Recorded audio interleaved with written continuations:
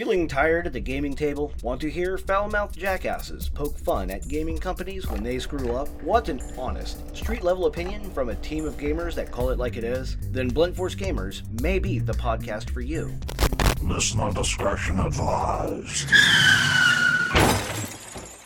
Ladies and gentlemen, boys and girls, and gamers of all ages, it is us, and I am your host, Game Goblin, doing take 2 of this episode due to technical difficulties. So let's see if we can make it through an episode, guys. Let's do this shit. I am sitting alongside... Darth Blasphemous, hail to the dark side. And... Kazarkan, the Lord Dragon. And, of course, I've got to redo the whole fucking intro due to technical difficulties. Welcome to the future where nothing fucking works. Dark Helmet was right. Hi, so... Yep, we still got audio. We're good for now. Surrounded by assholes. So, our episode this week is all about class, which, of course, as anybody who listens to us knows, we have no class. But more importantly, it's about knowing your motherfucking role. That's right. HP, MP, LMNOP, don't matter to me, know your role, you candy ass. Do you smell what the goblin is kind of slowly boiling? If you have a radio strapped to your back, that means you are head of communications, motherfucker.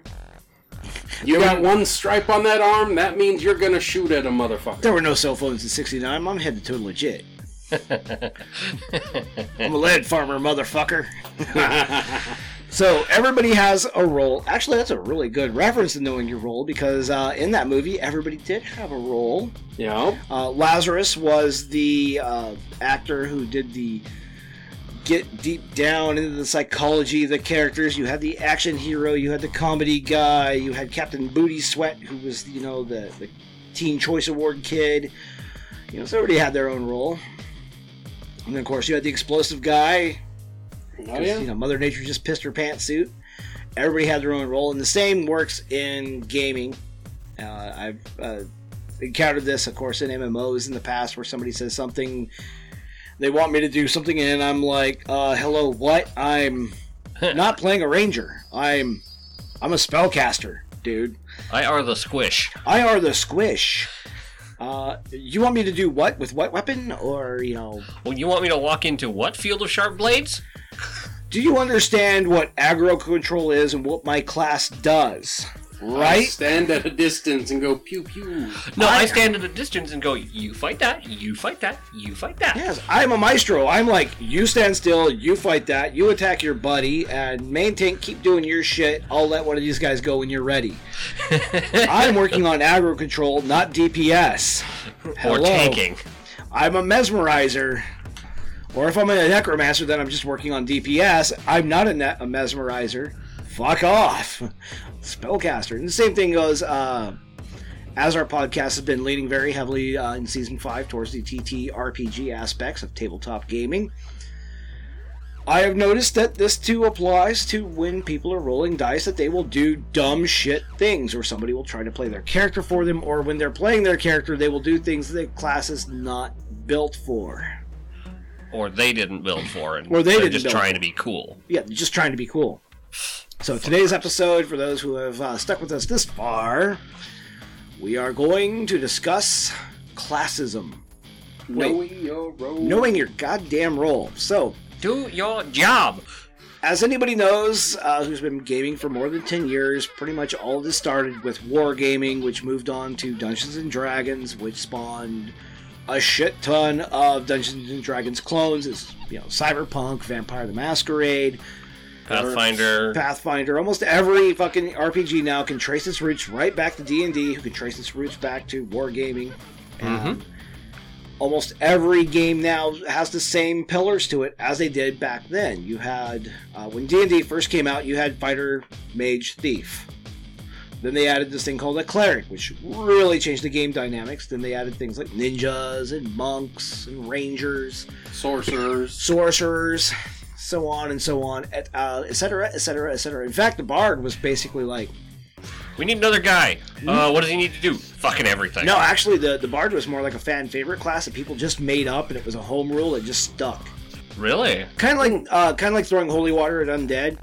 It's not part of the original OG rules. Holy water against undead, yeah, you just wasted a vial of holy water, but people kept rolling with the it's made of positive energy, therefore it should do damage. They stuck with that home rule, and it became canon. Bard is very similar. When you're playing D&D 2nd Edition, you had to have X levels of fighter, X levels of mage, X levels of thief, and then you could branch off into Bard. Now, I think a good way to set this up, especially since I, as the newer GM, as Moniker's not here, is to break down the major archetypes of the roles. Not so much the classes, but the roles. And then we can take them and talk about the individual classes in each of those roles. What's good at what. Okay, fair point. What's the first one? What is numero uno in the big role? Let's start with the Trap Monkey. Good choice. So they pretty much are good for the... They're the dungeon crawl experts. Their job is to make sure, hey, this booby trap, or this weird thing, or hey, this loot is neat. They're the scout. Their job is to be slightly, not too far, ahead of the party, finding traps, breaking those traps, or turning the traps into their advantage. Or even creating diversions during combat encounters or post-combat encounters, part of the cleanup crew. The rogue, trap monkey, operator, whatever role that you're going with, they're basically your super spy class. That's their job. That's their job. They can be anything from the back alley bruiser shaking people down for gold coins to a high-tech wired and digital hacking machine.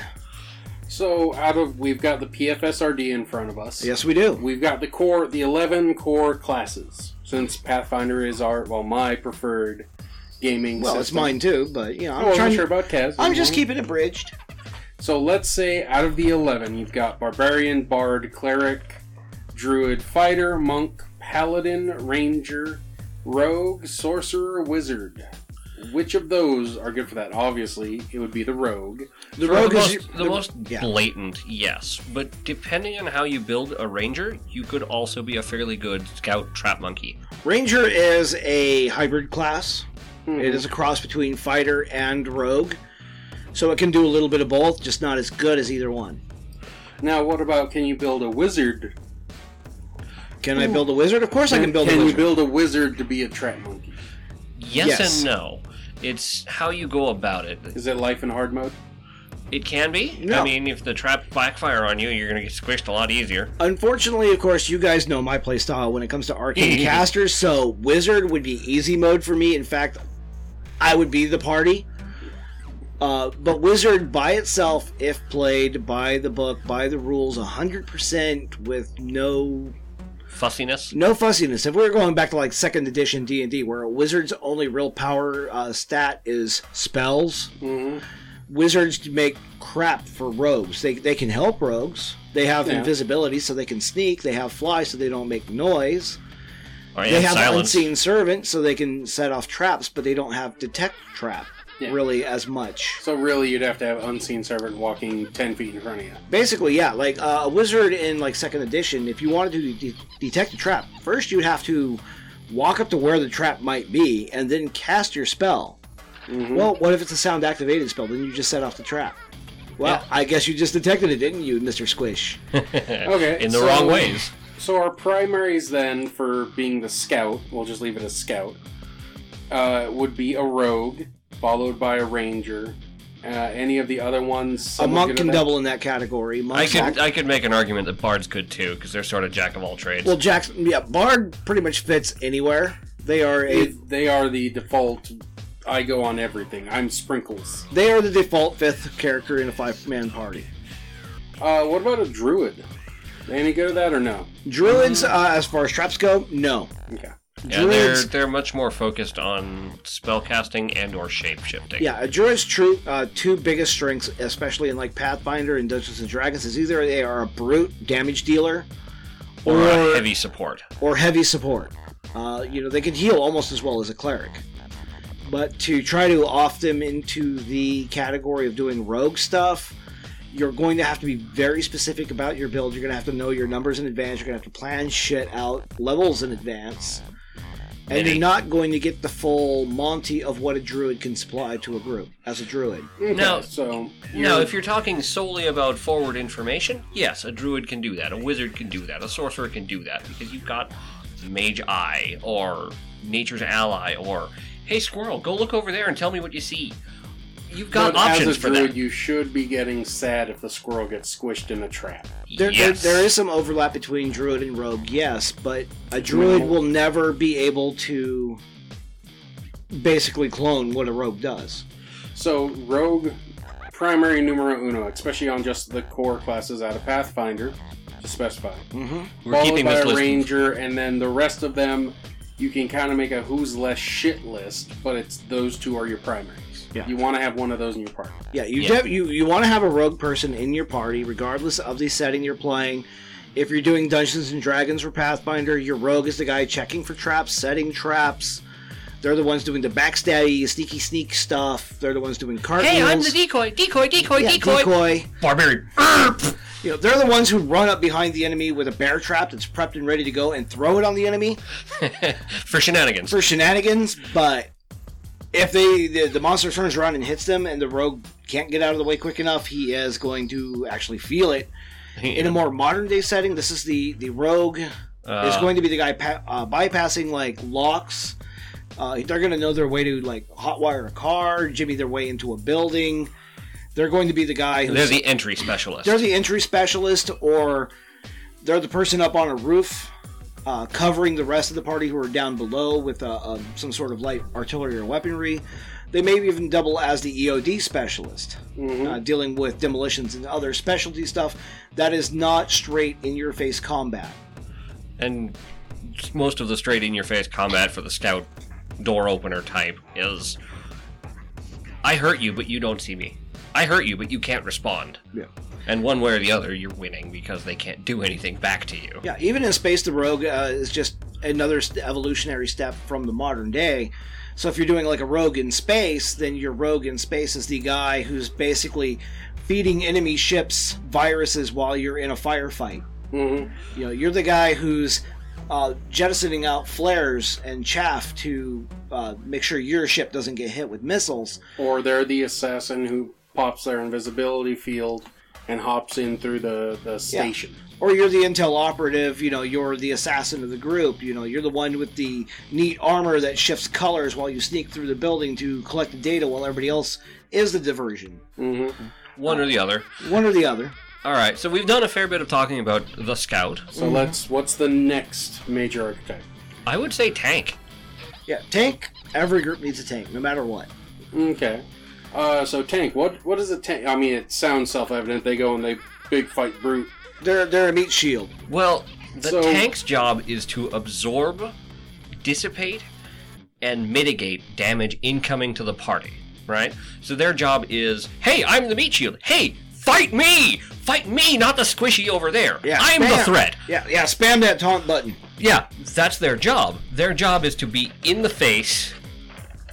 Brute, brute, brute, brute, brute, brute, brute. Brute squad, oorah. Right, that's their job.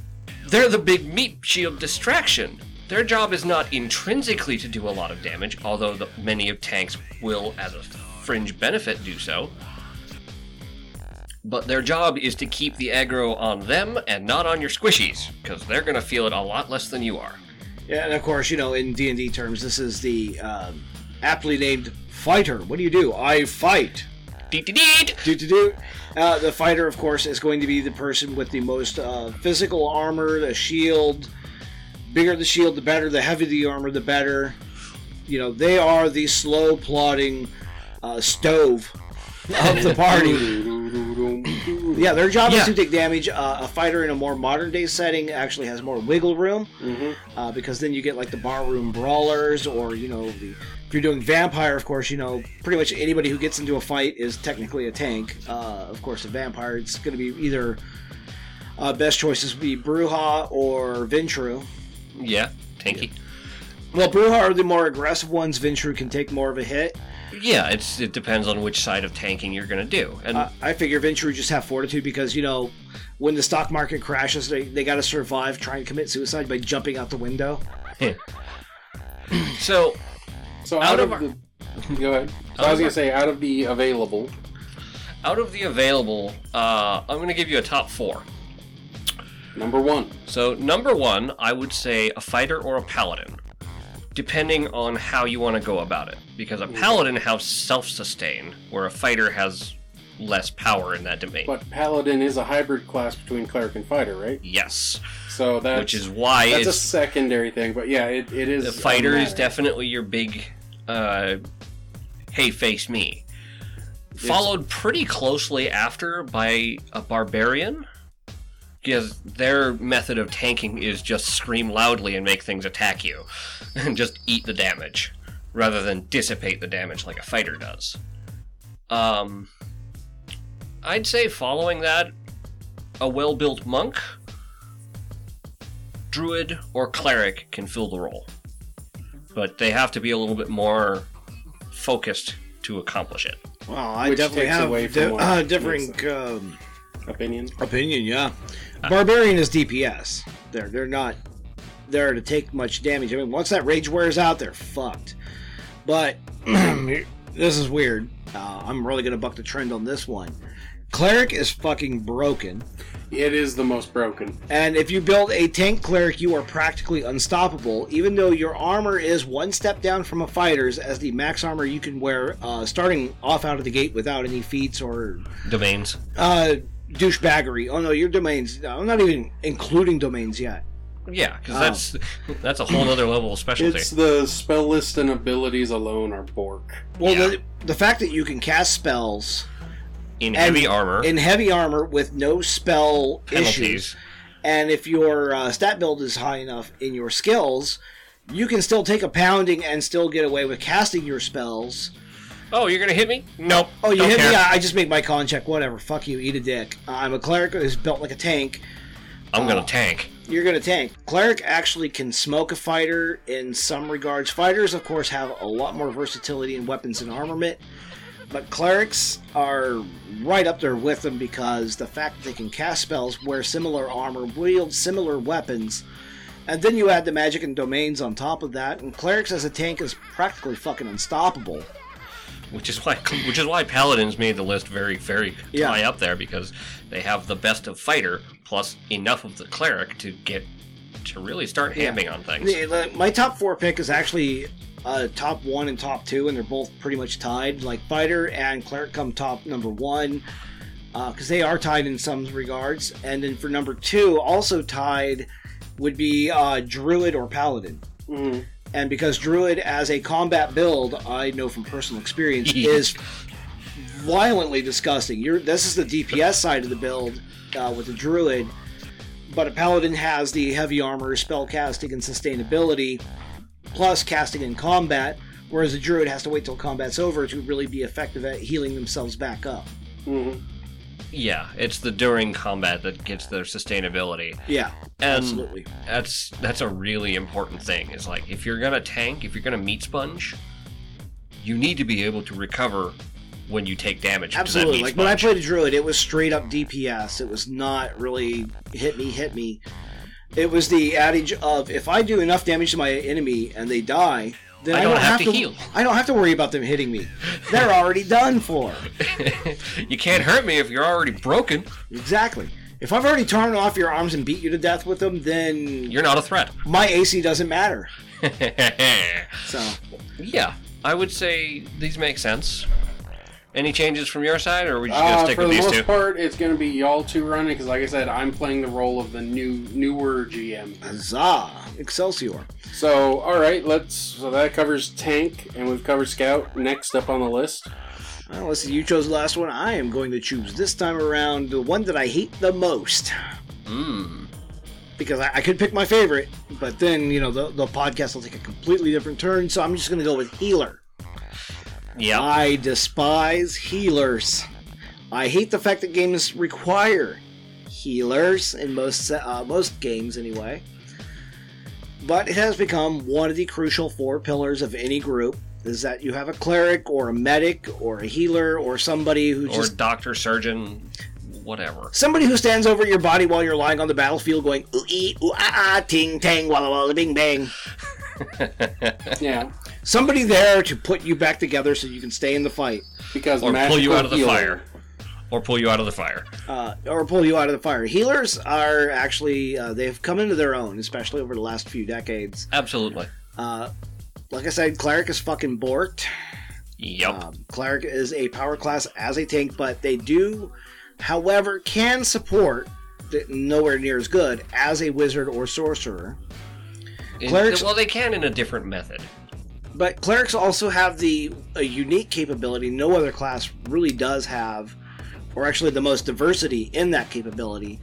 And that's not just dealing with damage, but it's also dealing with long-term things like stat reduction. Yep. You get hit by a undead creature, you lose 2 points of con, you call the cleric. You get hit with a curse, you call the cleric. You get hit with a disease, or if a creature injects some sort of weird flesh-eating maggots into you, call the cleric. You call the cleric. Poison, call the cleric. Poison, call the cleric. Almost every problem that can happen to your character, you call the cleric. They can fix you. Or if they can't, they're just not powerful enough yet. Yeah, the cleric is just the mechanic of meat. Oh, your meat's broken, I'm going to fix it. Oh, your meat's in danger because it's poisoned. I'm going to fix that. Oh, you're elementally on fire. Impressive, but I'm going to fix that. Even with rudimentary, even if you build I'm not going to heal you with spells cleric, unless I need to. And yeah, you're just their running around heal with checks alone. Their heal checks alone are grotesque. And it's amazing. And then this makes them the core healer archetype, if you will. Yeah, but definitely. As we've mentioned before, support druids. You know, if you're taking the spellcasting support vein more than the aggro meat that we were just talking about. Absolutely. Healing or spell-based druids instead of fighting druids do make a nice backup for a cleric. And probably followed after that would be bard, because jack of all trades. Yep. They're just a little bit of healing, a little bit of this, a little bit of that. I will refer, before we introduce the last class, and I'm going to just segue it in anyway, sorcerer. Yes. Because there is a rule, and I was telling a GM about this, he was coming up with an NPC, and I'm like, refer to this page in the book, look at this line right here, and he looked it up, and he's like, oh my god, and I'm like, there's your enemy right there. Sorcerers have a unique ability of the arcane spellcasters, that when you level up, you can choose any spell. Any spell. Yep. Despite the fact that this is definitely behind Druid and Cleric because you have a limited number of spells per day. However, the Sorcerer can switch hit.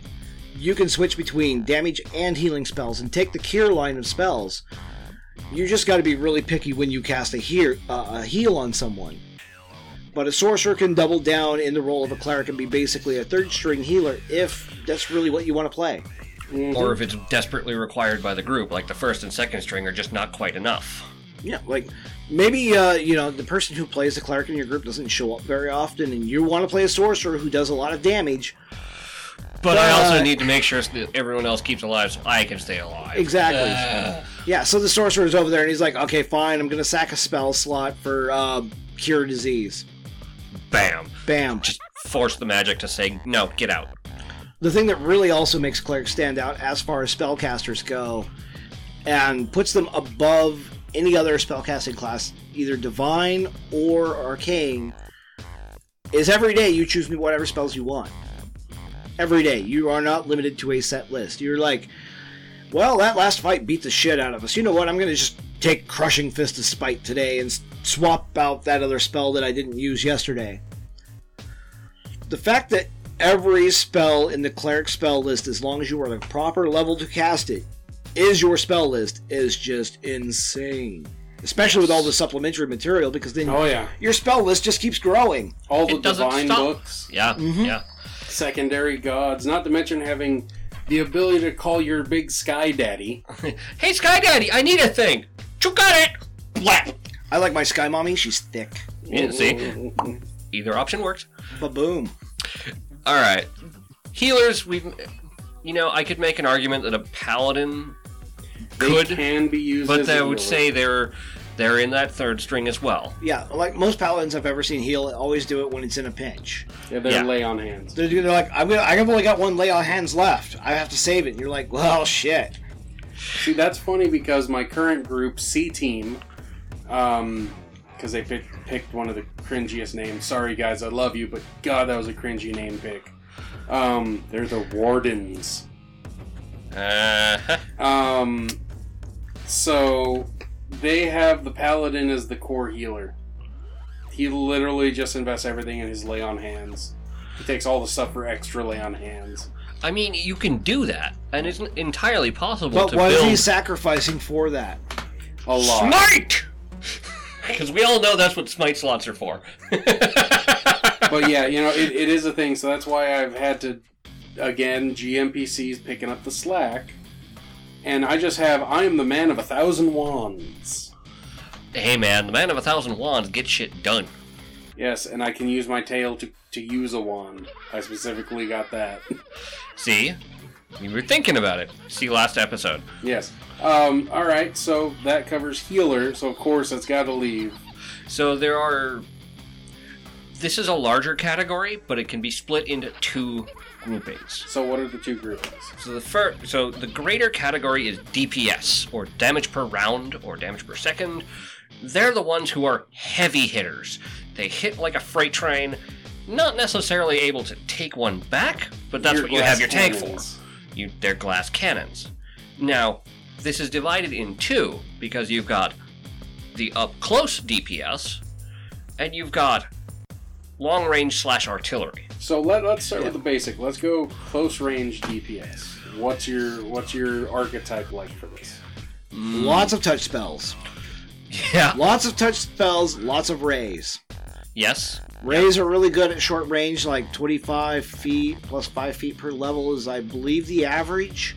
Which is, it's a healthy combat encounter. That's a pretty respectable distance where you can get around the battlefield. And as long as you are not an idiot and try to weaponize your familiar, if you can take the improved unarmed strike feat with Pathfinder or the new D&D stuff, but most touch spells don't require it, but some get that extra kick out of it. Hey, shock and grasp, punch, zzz. Yeah, you just run up and you just punch the guy and shock and grasp him, whatever. But most touch spells, definitely be mindful though when you're looking through the spell list, because some of them do provoke an attack of opportunity, some don't. Mm-hmm. But again, up close and personal touch spells can really change the tide of a battle. Right. Especially when you got the wizard who's a little bit sneaky at the same time, so he's kind of delving a little bit into that rogue territory so he can get close enough to do such things.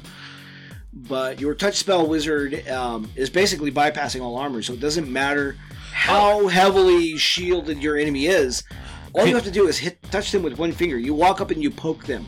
Doesn't matter if Tony Stark is in the Hulkbuster armor. As long as I can touch it, he's getting shocked. Exactly. Yes. So this is a good example. The other, on the more physical side of things, is like your barbarian. Paladins can fit into this category very well because they empower their strikes. Monk. Fighter, obviously, but your fighter's main job should be tank more than offense. Well, we're talking about wizards and arcane close range DPS, and fighter, yes, is DPS. Barbarian, yes, is DPS, but at higher end, it is hard to compete with an arcane caster. Mm-hmm. Especially when an arcane caster has not only range, but area of effect. Which is where the artillery and long range DPS come in, and for artillery, that's just arcane meteor swarm shines like a beacon in the night. An arcane caster at even level 3 is a threat at respectable ranges, and they want to stay at those ranges because they're squishy as fuck, which is fine. Glass cannons are a thing, and they're very functional in this sort of environment. As long as you got some other schmuck taking the hits for you, or some other schmuck who's keeping you topped up so that your very small health pool doesn't go away, you can wreak all the havoc you damn well please. Yeah, the counterbalance to an arcane caster is they typically have very low hit points. And garbage AC. Garbage AC. So they are all attack and no defense. Paper tigers, as they say. Yeah, paper tigers. Which means that most of the stuff that's going on around them, they need to be not there. And then, of course, at higher levels, wizards do have other things, and there is a way to actually pull it off that really sucks for GMs. But you can get infinite turns with a wizard. Oh dear. Yeah, we're not going to talk about that. But that's like when you get to around level 17, you're just like, screw it. There's the enemy army. I'm going to take my turn. And the GM is like, okay, fine, fuck it, you win. Eventually it will happen, but we're not going to go into that here. On the power scale, if you were to put this on a chart or a graph... Wizards are the late bloomers? Wizards and sorcerers. Yeah, like wizards and sorcerers, if you put this on a graph, they start out really low on this graph, and their power level just it steadily increases, and the bell curve just keeps rising. They have an exponential curve rather than a linear curve. So they have a square cube. They resort to the square cube law. Every time it goes up, it's by a magnitude. Yes. Yeah. Whereas clerics have a slow, gradual rise. It is continuous, but it doesn't cap off or peak either. It just keeps slowly rising. But the rate in which their power level rises does eventually taper into a slower and slower and slower rise. Still there, the difference between level 17 and level 18 is almost negligible. Right. Fighters and rogues, on the other hand, they start off really powerful early on. You know, the best AC, the best hit points, solid damage for their weapons, damage, but consistently hitting things. Around level 10 to 13, that's where they peak. Their rise is only gradually behind the clerics. Everybody else just kind of smokes them. And at this point, your fighters, your tanks, your melee DPS that use actual, physical objects, all of them are going to be incredibly loot dependent in order to try and keep them balanced with the rest of the party. Yeah, absolutely. It's why things like plate mail is fucking expensive, but if you can get your hands on it, you make a damn good tank. Okay. Yep. That's the whole. That's kind of the big shtick. So out of the four basic pillars, you're going to need, regardless of game setting, the four basic pillars is you have stealth. Your stealth person, of course, as we mentioned, is going to be either your pathmaker, your pathfinder, your cracker for codes. They are the ones who open the path and clear the path. Clear the path, open the path, make sure things get done. You have your heal stick, regardless of whatever name you call them. They're going to be your medic. They're going to be the backup for making sure people get healed or taken out of the combat zone and get made well soon enough to get back in the combat zone as fast as possible. Their job is to sustain mid-combat and just after. Yep. That's their job, because the rest of them are doing other stuff.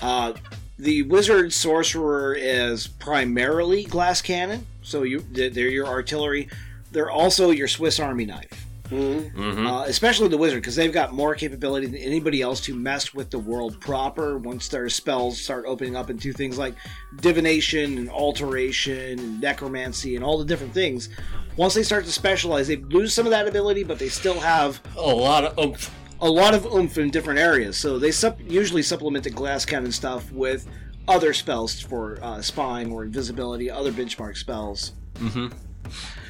And then, of course, your last pillar. Tank. Who's basically, if you decide to ever play tank, you're sword and board. Live with it. Or one way or another, you're wielding some sort of shield. A riot shield. I want to live life in hard mode and do a double board. Or it can be done with the right things. It can be done with the right things. Hell, I mean, come on, man. You can play a Vampire the Masquerade game where you got two riot shields, and your sword and board is basically you're wearing riot gear and just punching people in walls with potence. Well, see, that's what I tried to do in Silver Age Sentinels with, was it Override? Overrun. I had basically superhero serum, fucking Captain Rogers over there turning into Captain America. Mm-hmm. But I had the shotgun full of beanbag rounds and a riot shield. Yep. I could take a punch, which was the thing. He was the tank. Yep. For reference, that was a 3-man group, and we had flex DPS, ranged support, and tank.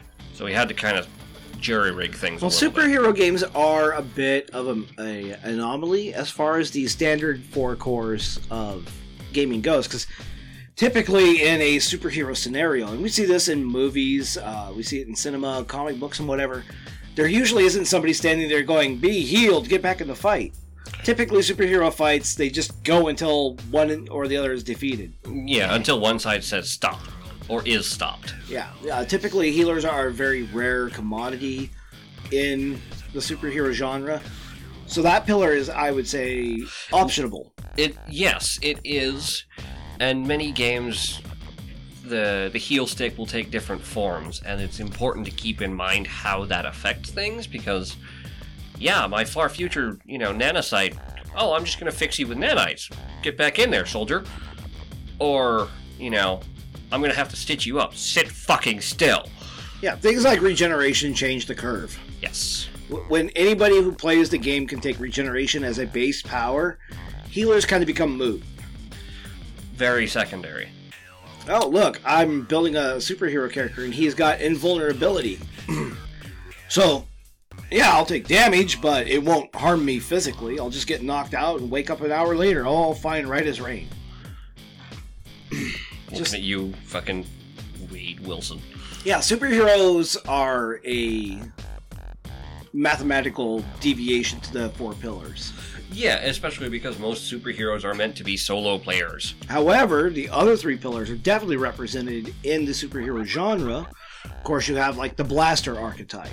They're the ones who just cause a bunch of havoc and cause things to break. So essentially... that's typically the enemy's things. Yeah.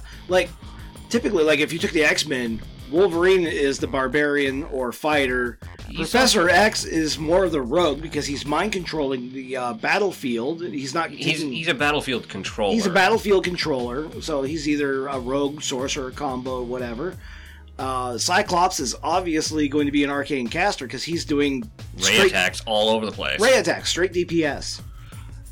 So they do fall within those pillars when you examine them. Yeah, and you can make an argument that because, again, healing factors are a thing, Wolverine is also your tank.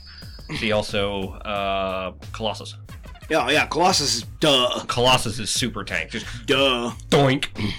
Oh, your bullet. You're a bullet. Yeah, just... what could you do? So, of these classes we just talked about, and the roles that they perform, one of the first things a player needs to know, especially if you're a new player out there, or you've wanted to branch out into something different, read the character description, watch how other people play it, look up tutorials if you need to. It's pretty much all self-descriptive, but once you get in the game, know your role, because everybody else there, including the GM, is going to expect that you pull your weight in that role. So if I'm in a group and I'm playing the only rogue, guess what your job is, Trap Monkey? The GM, my job is Trap Monkey at that point. I should not go out of my way to try to be, unless of course it's a large group and there's already people who filled a niche, I should not try to be walking in and being like, I'm playing a rogue and I'm just dashing debonair swashbuckler man, and I don't need the skills in all this rogue stuff. Yeah, and that's only if you've already got someone else filling the role. Yeah, and then of course, because when you get in the dungeon, they're like, okay, Mr. Captain Dashing over there, check for traps. And you're like, I know nothing about traps. I'm a rake. You're not going to be a very useful rogue, especially if you're playing a pre-built adventure. Oh, yeah. Yeah, it's like the people who insist, oh, well, I need to be a ninja with none of the skills. I want to be Naruto. You're going to be a garbage ninja, my friend. Yeah. He had the skills to back it up. That's the whole reason he succeeded. No, it's because he had overwhelming power locked within his meat sack. And yeah, me too. Yeah. Remember, he failed his test. Shows you how much I know. I haven't watched it. I don't know. Read it or anything. I haven't watched it in almost 5 years. Okay, that's more than either of us have. The last thing I saw about Naruto was some sort of there was supposed to be a raid on Area 51. Oh, yeah. But then again, know your role. Like Barbarian, I don't play Barbarians because I'm not a master of rage powers. And when I have a power on my sheet, I'm like the fucking person sitting there with an Acabus. And, I'm like sliding beads left and right going, do I use my power now? No. And slide the beads around a little more. But when I'm playing a different class, I'm like, I never lose anything. I can stab all day long and it doesn't cost me anything on my character sheet. This is fucking wonderful. Or, in one of the campaigns I'm in, My sister's running a halfling monk. She has a lot of fun with it, but most of the time she is Abacus Man with the rage. She doesn't use her key powers until it's necessary, and then she goes ham. We took one fight. It was a high-level arcane caster who just kept kiting us, right? Oh, cast a spell, teleport, run away. Cast a spell, teleport, run away. Rinse, spit, repeat, ad nauseum. So she got tired of it. Burn a key to run over there. Burn a key to flurry. Burn a key on every strike until it succeeds to stun this bastard. He's not going anywhere. Bam, bam, bam, bam. Drop like 8 hits. Yeah, actually, it's fun that you bring up Monk, because we do have the hybrid classes, and if the group is large enough, if you have the 4 core pillars taken care of. If you're playing 5th seat. If you're playing 5th seat, of course, that's typically Bard, who is a jack of all trades, master of none. Monk, likewise, can definitely be like a DPS machine / rogue. They've got the sneak skills, they've got the punchy skills. Mm-hmm. And they've got a fair amount of battlefield control if they use right. Yeah, they've got a fair amount of battlefield control as well. So, if you got the 5th seat, Monk is basically another one of the switch hitters, and I do suggest, if you are the 5th person, to take on one of these hybrid classes and get a feel for, do I like, if I'm playing a ranger, do I like sneaking and hunting more than I do fighting, or do I like fighting more than I do trap making? Because it lets you dabble in both sides. Yeah, it lets you dabble a little bit in fighter and a little bit in rogue. It helps you find your niche. And the hybrid classes make really good methods for people to learn these classes for exactly this reason. Yeah, they're a little bit more complex than the core classes, but they still allow for more of a learning curve. You just scrolled down the hybrid classes. Yeah. So we talked about hybrid classes. These are ones like Paladin is sort of a mixture between a cleric and a fighter. Yeah, it's an OG hybrid class. Almost every class other than fighter, wizard, cleric, and rogue. Those are basically the actual 4 core. Those are the actual 4 core classes, and almost everything else from Some there derives. combination of them. Yeah. And it starts, you get this web effect where it just gets wider and wider and wider because, hey, I want to build this niche. Well, that niche hasn't been built yet. Go for it. Yeah, it's a lot of that. One of my favorites is a motherfucking Scald because it is the best of Barbarian and Bard. Those are fun. They are. They can be. They can also be a bitch. But what about you guys? What about from these extra classes? Basically? The extra classes, every time I've seen them played, I want to hit people.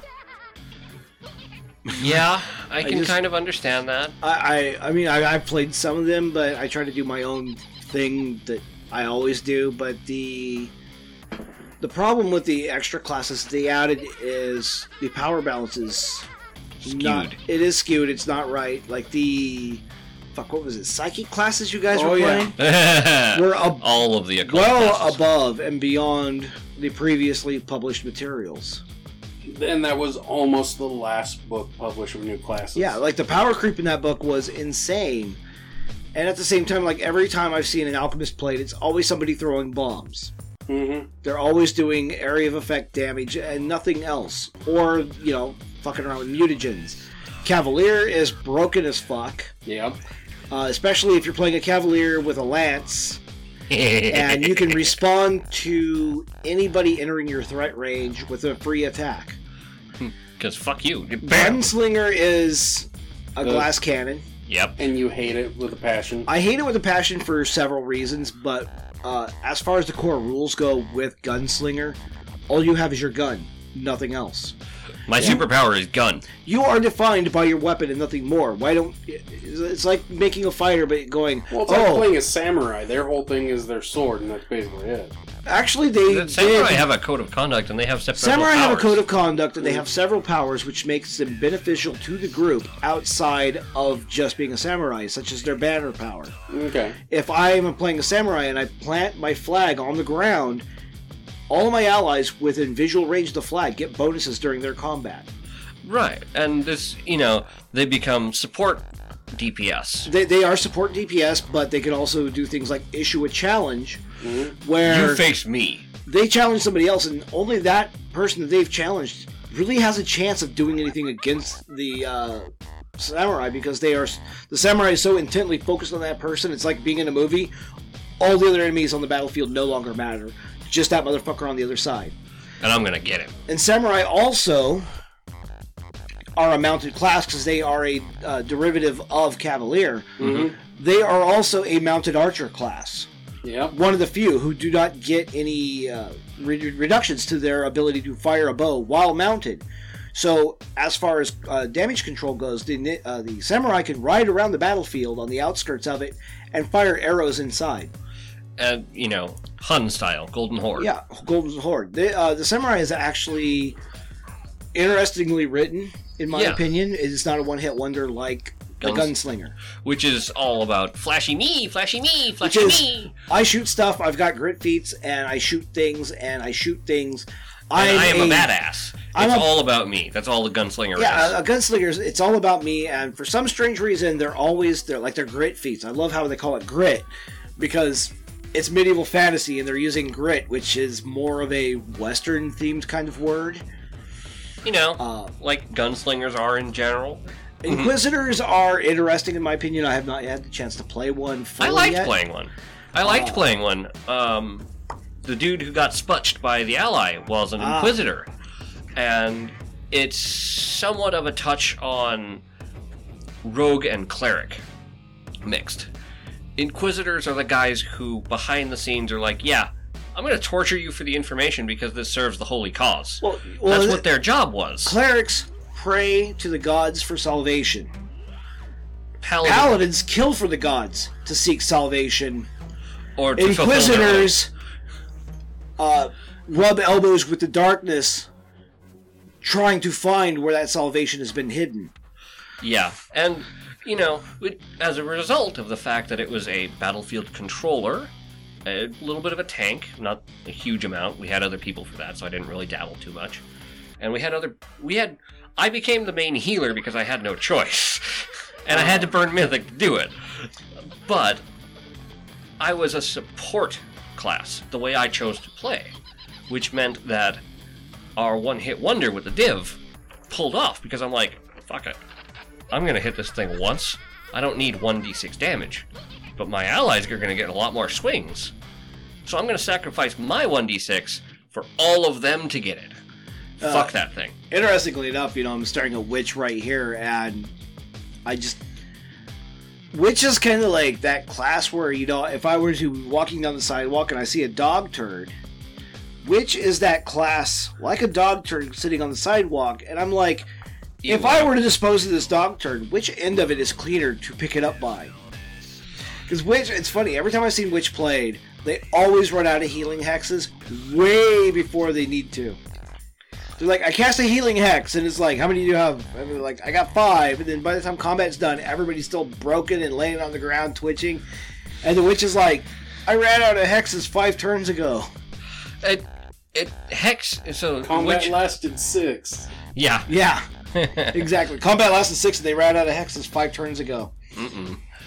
I think that witches and a lot of the other, not quite arcane, not quite divine classes, and all of the weird mix they're in, they're better suited not to healing.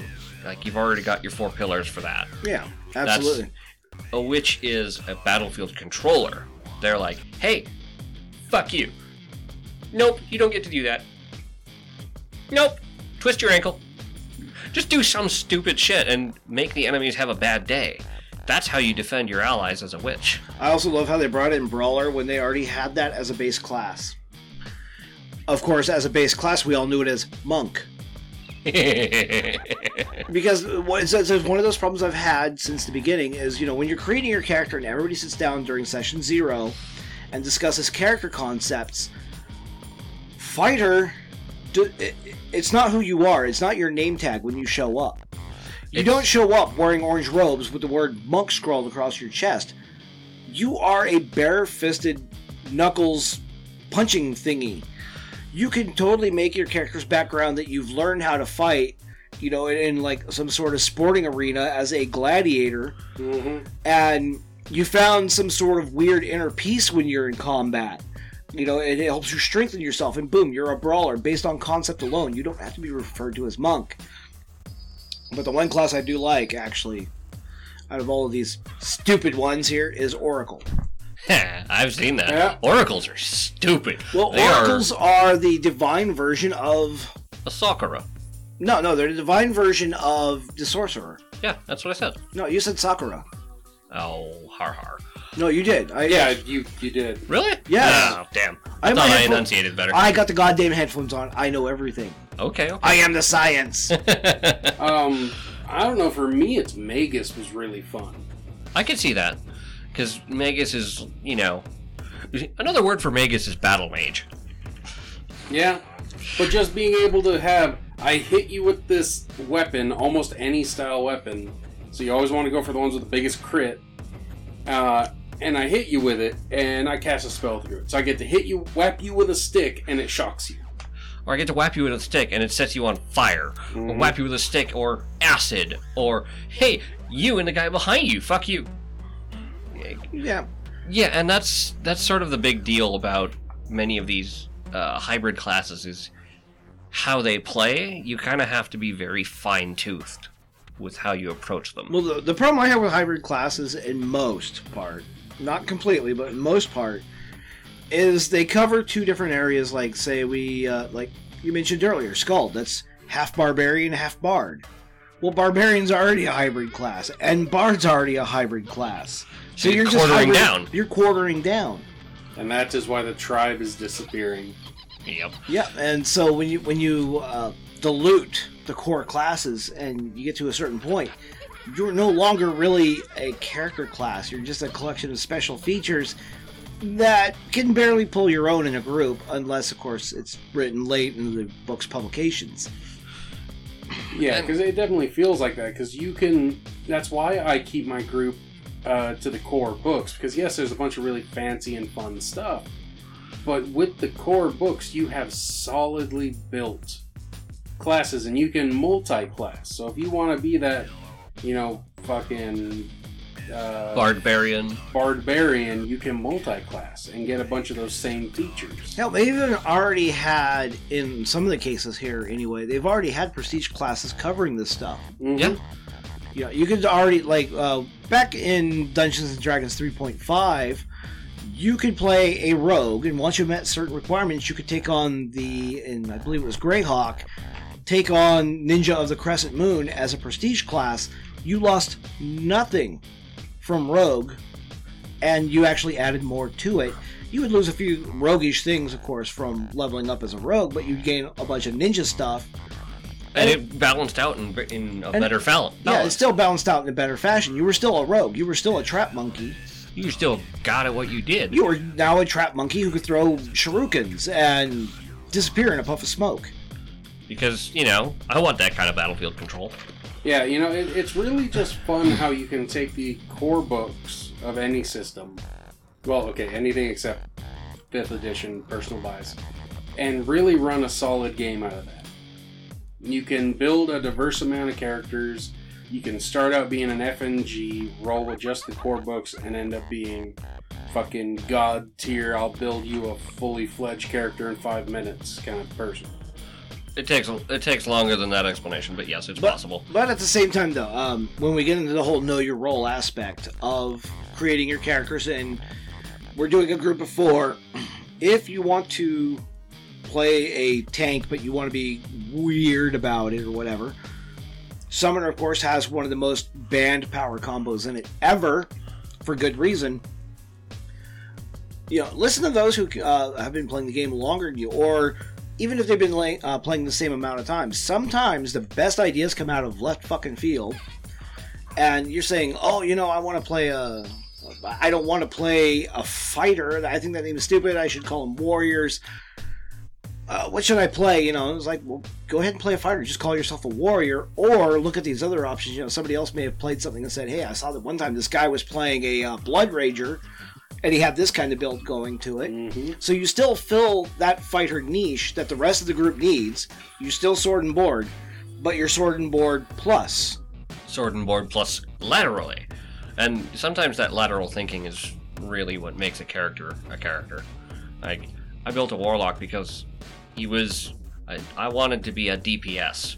I morphed into the tank / hey, I know a little bit about this stuff. / face. So it's like all three of those roles kind of just lumped on me because it became a 4-man group. It was larger at the time. I would have to say, though, is because we're getting near that time, so I'm going to just say my final thought on this subject is once you have your role, as far as the party goes, you're going to try out a new character class maybe, or stick with tried and true. You may already know your role. You may already have all that down. The only thing I can suggest beyond that is go ahead and sacrifice just a few points here and there and diversify your portfolio just a little bit. Because if you felt like, of course, you guys all know about my combat druid.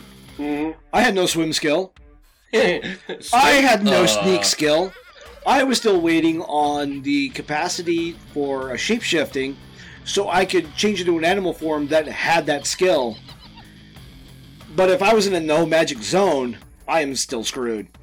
Because I can't turn into an animal and sneak like a rat. Oh shit. I can't swim in this waterway because I can't turn into a shark. I'm kind of boned in that aspect. And it's one of the things I see a lot of people do when they are getting into their role is they go full tilt into it. You know, if I'm playing a wizard, I should have, skills that lay outside of wizardry, here or there, a few of them. Because no person is completely single focused. Yeah. A wizard who doesn't know how to cook his own dinner is just, in my opinion, dumb. Yeah. Everybody learns how to cook something, or at least throw noodles into a pot and throw butter into the fucking pot and call it a meal. Everybody should have, some sort of basic skill, especially in fantasy, like sewing. Yeah. Everybody should have that as a basic skill, Everybody should have a basic skill for haggling or socializing or some sort of knowledge local, especially the region they're in. So when my final thought is, of course, this is your role. If you're a wizard, a fighter, a thief, an operator, a rogue, a superhero, whatever the hell you may be, do not be completely and utterly useless. Even if somebody else has covered a small portion of it. Like, if you have a computer guy in the group, you're playing modern day, still take a couple of points and put it in computer operations, because if that character's taken out of it, at least you still have a chance to cover for that other character. Or at least, the basic operations to go, hey, my character might download a virus if I open this email. Yeah, please don't do that. Yeah, it's more realistic because we as people have diversified sets of skills. I may be a machinist. I may be dumb when it comes to actually doing things with engines, but I can still cook. I can still sew my own clothes. I can still build a computer if I really need to. So if I'm multi-purpose in my class. I may be a necromancer, rogue goblin, but you know what? I still know how to change a light bulb. I don't need to rely on one of the other party members to come in and go, oh, necromancer, this is how you change a light bulb. Duh. Again and again and again and again. So I'm just saying, even if it's only a couple of points, just a very small fraction, diversify some of your points into other realistic skills for your character, and then focus fully on your role in the group. And, that does segue a little bit, Characters are not just this one-bladed sword, It's, having a little bit of versatility to that. Like a dagger you can still shave with a dagger. You can still, work leather. You can throw it. You can stab a guy. You can throw it. You can stab a guy. You can work leather with a dagger. You can cut your bread with a dagger. I mean, as long as you know what you're doing, it is a tool. Just like this, any skill you put on your sheet is a tool. People have tool kits for a reason. And with that, when you're building a character, you can think about, okay, so what am I trying to do with this character? What role am I trying to fill? And why am I the choice that this group went with? So my final thoughts are, build your character, but remember it's a group. Work together. You want to be the coolest, most badass fighter ever? Better hope you got a great healer in the group, or you know what? Step up and be that healer for once. Darth Blasphemous signing off. Game Goblin, going back to my crypt. Kazakan, back to the skies.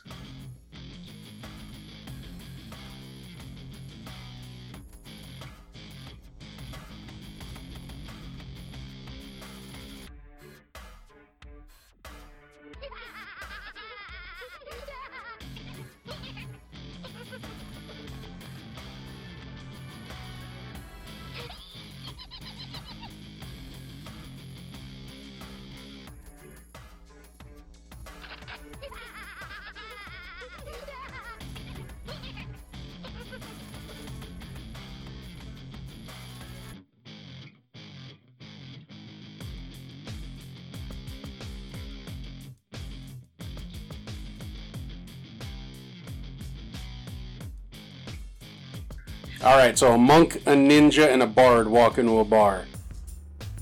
You think the monk would have seen it.